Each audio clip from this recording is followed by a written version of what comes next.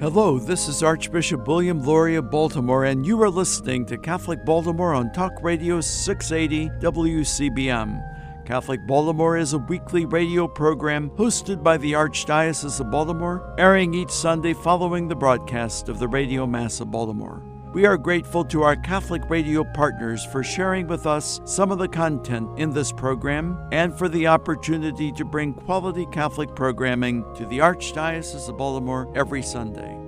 This is Chris Gunty of the Catholic Review. With us today on Catholic Baltimore is Catholic recording artist Matt Maher. Matt is a 9-time Grammy nominee and 3-time Dove Award winner. He sang his song, Lord, I Need You, at World Youth Day in Rio de Janeiro, Brazil, for Pope Francis and 3 or 4 million people. Do yourself a favor and check that out on YouTube. Search for Matt Maher World Youth Day 2013.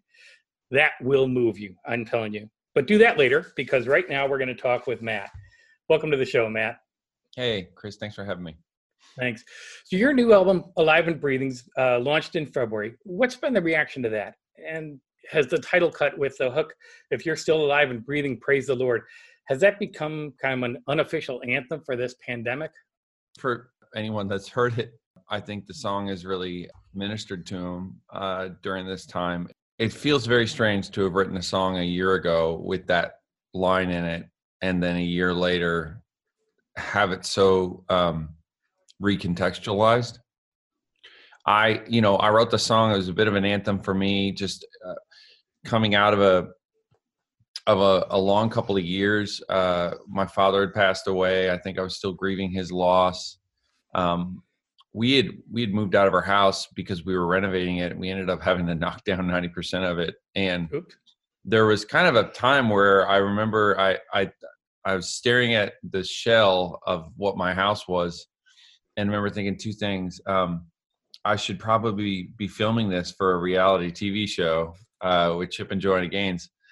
And then the second thing was, this feels like an allegory for a lot of my life right now. Felt like God was just sort of kind of taking things down to the studs, if you will.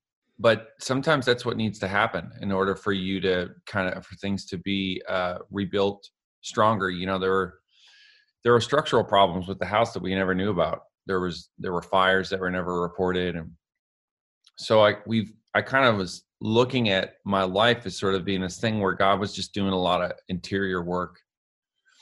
And so that song became, just kind of an anthem for me. A friend of mine, I said it this way, he said, sometimes in life you find yourself in a hole and you got to sing your way out. Fast forward a year later, the album's finally out. It's a hybrid album of songs that we recorded on the road and new material.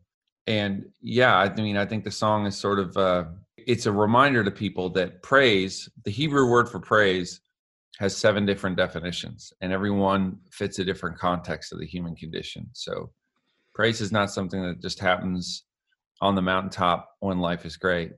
And it's not a form of distraction or a way around our problems. It's the way through them.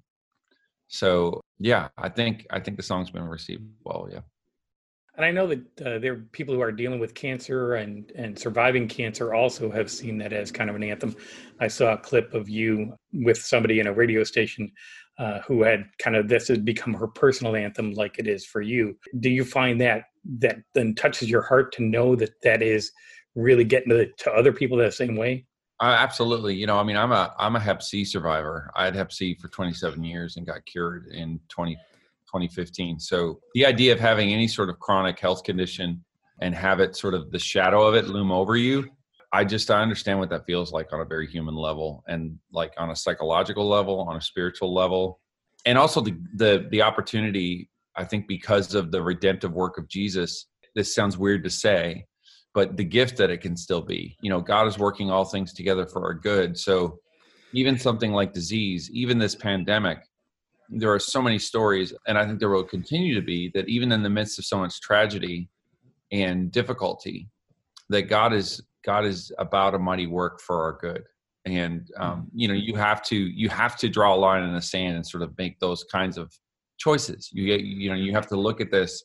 And my sister-in-law, my brother's wife, she had stage 4 breast cancer 10 years ago, and so there are these moments where you have to look at this and you have to make a decision, is God using this somehow still for my good? Do I believe that? And I think that's where, that's why hope is a theological virtue, and a very important one. Yeah. One of the songs on Alive and Breathing is White Flag. That was one of the ones that was recorded live, like you're talking about. And you talk about surrendering to the Lord. That's your white flag there. I remember a few years ago seeing the movie Bruce Almighty.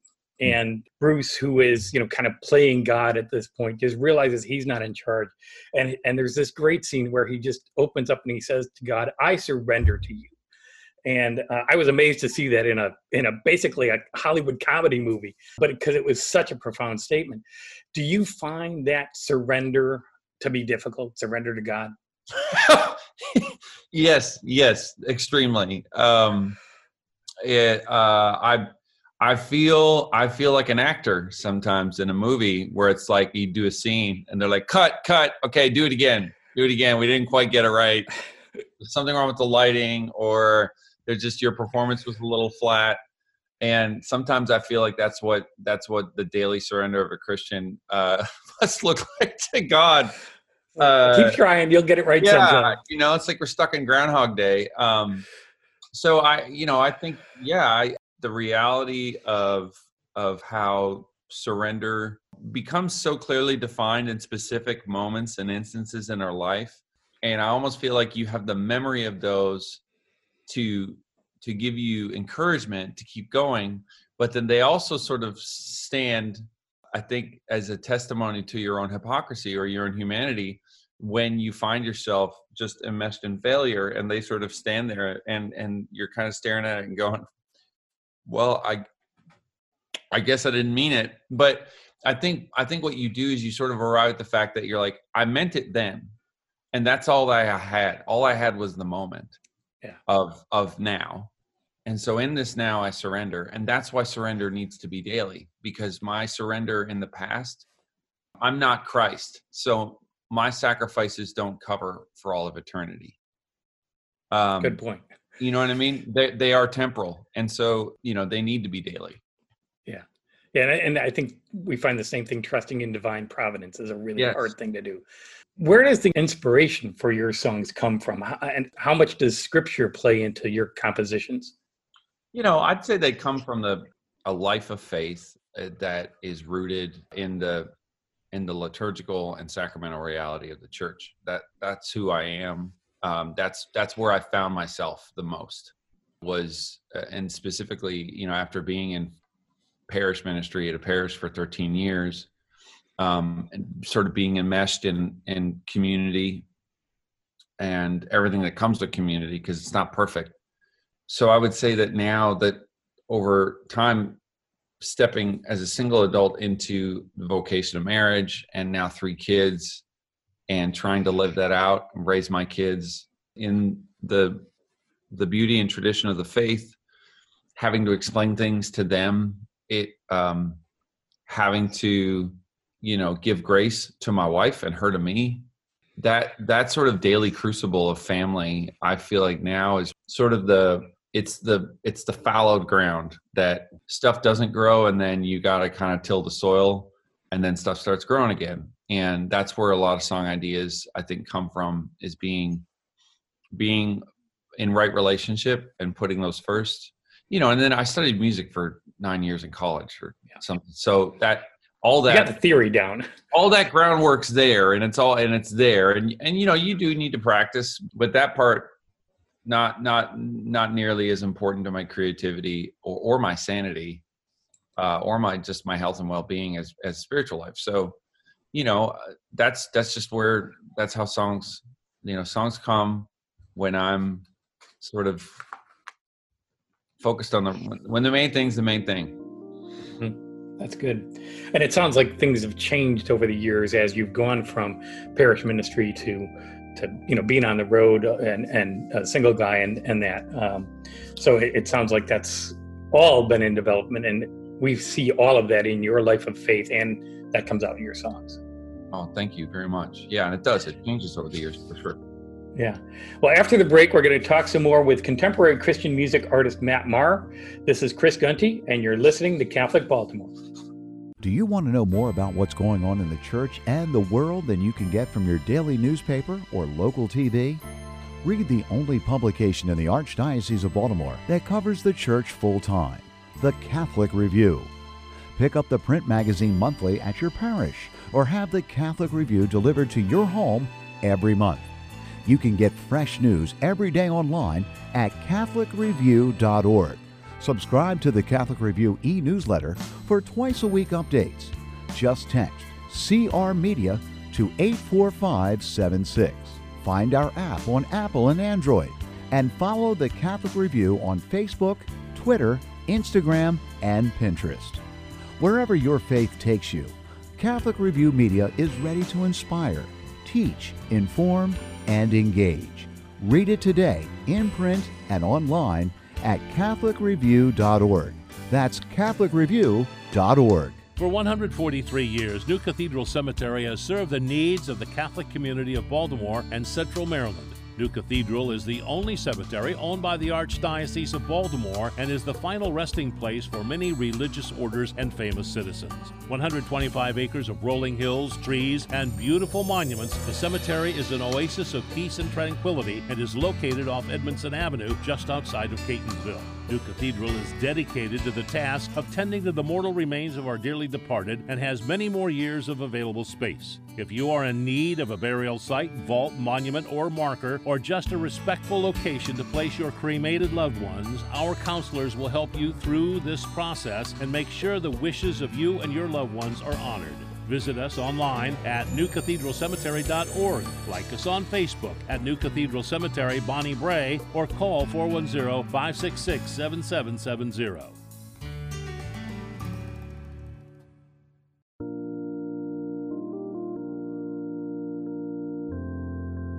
You are listening to Catholic Baltimore on Talk Radio 680 WCBM. We're back on Catholic Baltimore, talking with Dove Award-winning Catholic musician Matt Maher, whose new album, Alive and Breathing, was released earlier this year.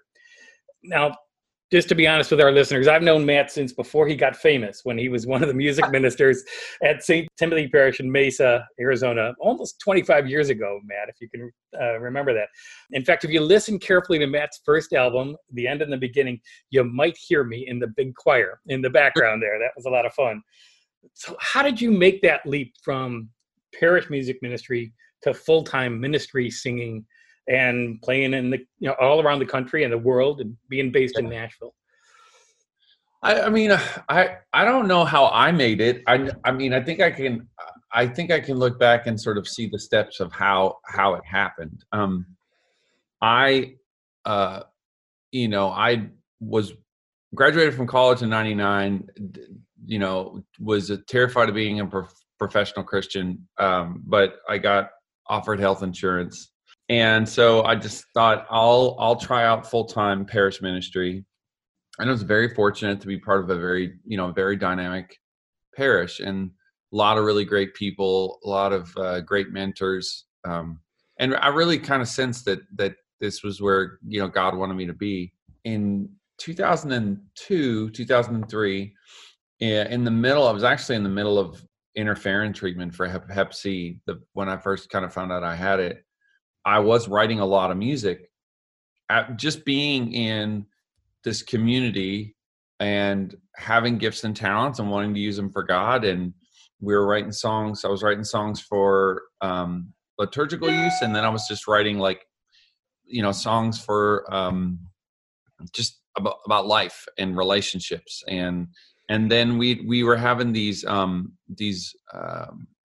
of praise and worship nights with kids where we were, singing worship music and then having adoration of the Blessed Sacrament. And that opportunity of doing that, being part of something that was week in, week out like that, combined with, I think, being a jazz major in college and stuff, created the opportunity for a lot of song ideas to just sort of spontaneously come in the middle of leading prayer, leading worship. And I just started writing those. And then eventually one of them was Your Grace Is Enough. And Chris Tomlin heard that at a big youth workers convention in Phoenix in 2003. and I was asked to come play the song. And then Chris and his band were asked to back me up. So that's how Chris Tomlin and I met. And that was sort of, when he recorded that song, that was kind of the beginning of a pretty massive change. That album came out in 2004. And about a year and a half later was when I kind of sensed that I felt like God was opening a window and a doorway, if you will. And at the same time, I was doing a Bible study at our parish for the college group on John 17, which is Jesus's prayer for unity. And I realized two things. One, that I had never really paid much attention to that prayer, but it's one of the few prayers that Christ himself actually prays. And it's a really long one. Number two, I could help participate in agreeing with that prayer in my songwriting. And so that's what happened with that. With Your Grace Is Enough was I saw this opportunity to write songs that actually created common ground. And so I just started focusing more and more on that, felt drawn more into that. At the same time, I remember Brother Roger, who's the founder of Taizé in France, ecumenical community, he had passed away, and reading his obituary on a Catholic news site, I felt the Holy Spirit say, you're going to carry part of that torch.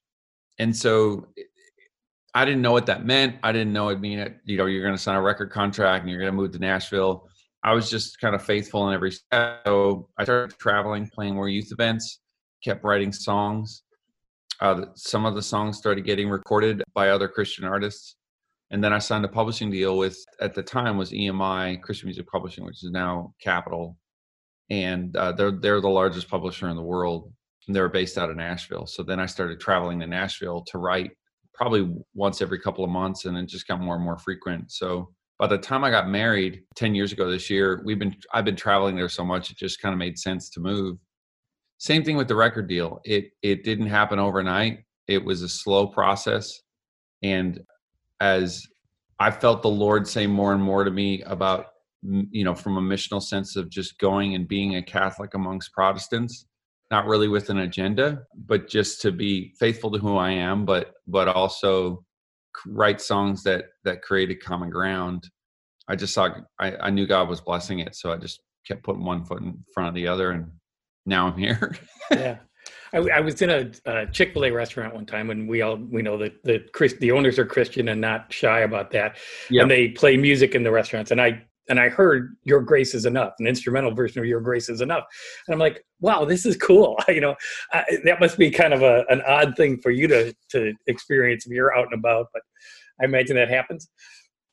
It's very strange. That stuff doesn't get, you don't get used to it. Yeah. You talked a little bit about being a Catholic in a predominantly Protestant world in Christian music.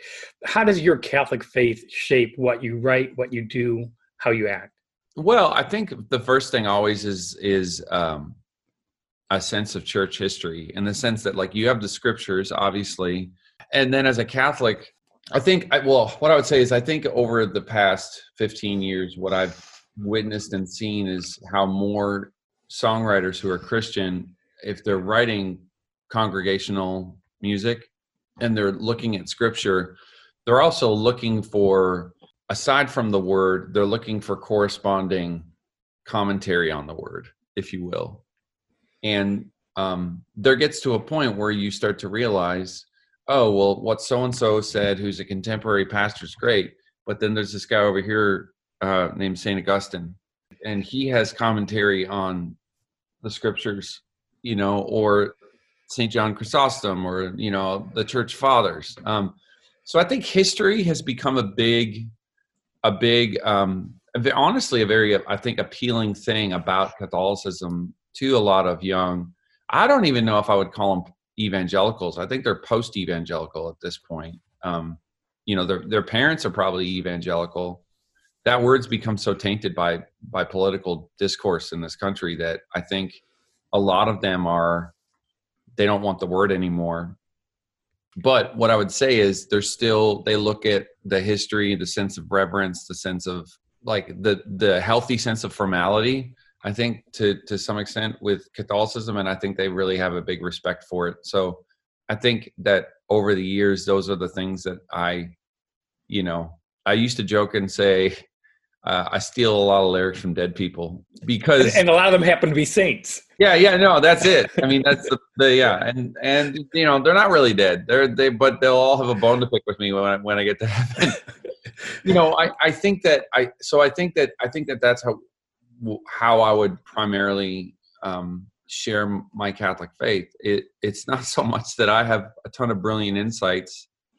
I mean, hopefully, you know, God gave me a gift of music. He didn't give me a gift of theology, or he didn't give me a gift of philosophy. I have a love for those things, but that doesn't make me a great philosopher. But I studied music. However, I think that that's the most amazing thing about evangelization and about like sort of the evangelistic gift of the Holy Spirit and how he speaks through the people of God throughout, you know, 2,000 years, is that there are people who just have a great economy of words, and what they say sticks around. So Works for me. yeah, works for me too. So what have you been doing with your time now that you're not on tour? Spending a lot of time with your wife and kids? Are you writing new music? What's going on? A little bit of everything, really, honestly. I got off. I was on a tour. We did one weekend and then it got canceled. And I had this sense immediately of like, oh, this is not going to go anywhere. I'm at home. And so my kids were on midterm break. So we had a staycation and we stayed home and, you know, tried to find toilet paper like everyone else. And then we just, you know, we settled into distance learning because that was the thing. All of a sudden, like our entire educational system was, you know, changed overnight, and everyone who joked about homeschooling their kids, the Lord had the last laugh on them. Yeah. So the kids are out of school, and we're just, there's some camps that haven't canceled. So we're, you know, kind of looking forward to those. I've got a basketball net and taught my oldest son how to do a layup. And, you know, I think we're settling into this season and open about it. I have a studio behind my house. So I've been coming back here every day and been working more and more on how to have some semblance of schedule, you know, because the internet and internet usage before the pandemic started was already something that everyone was struggling with. And then we all got locked in our houses. And so it became a lifeline, you know, but it's almost like getting thrown a lifeline of barbed wire. That's what I've been calling it. So I think like everyone else, I'm trying to, like every other musician, I'm trying to figure out the balance between how much time do I spend on this thing, playing songs. And I probably write in 2 or 3 days a week. That's great. And so creativity I don't think has stopped. My wife and I have to be careful not to start binge watching too many things, because then, you know, you don't get sleep and it's not good. Yeah. When you can get back out on the road, are you going to come and see us in Baltimore? Oh, I would absolutely. You know, I think that's the you know, what's interesting about the internet is that from a chat standpoint, it's essentially built like a two-way radio. And you would think with like, you know, it's like, we put the man on the moon and we can't make an app that enables sort of simultaneous communication and connection. So for musicians, it's so interesting right now, because I think the two things that I miss the most are playing music with other people at the same time. And you can't do that with Zoom or FaceTime. And hearing other people sing your stuff. Those are the things that I miss the most, for sure. All right. Well, it's been great talking with you. We have been talking today with contemporary Christian music artist Matt Maher about his life, his music, and his faith. You can find more info about Matt's music, tour dates when they're available again, and links to listening to his music on your favorite streaming platforms at mattmahermusic.com. Thank you so much for being with us today, Matt. Thanks, Chris. Thanks for having me. This is Christopher Gunty of the Catholic Review, and you've been listening to Catholic Baltimore. One of Matt Maher's songs, Let All the People Say Amen, was the anthem for the Notre Dame Prep Class of 2020, sung at the end of every school mass this year. So Matt sang the song, especially for their virtual graduation. He had a message for the NDP grads and all those graduating in this unusual year. Visit CatholicReview.org and search for Matt Maher, that's Maher, to see the video.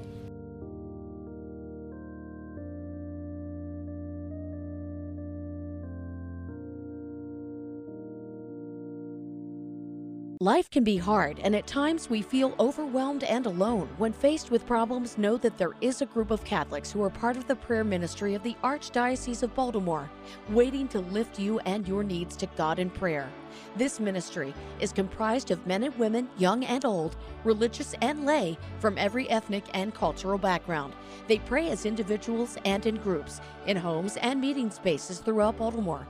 Like you, they are people who have suffered the same hurts, fears, pains, sickness, loss, and everyday burdens. Learn more about this ministry by visiting our website at www.archbalt.org.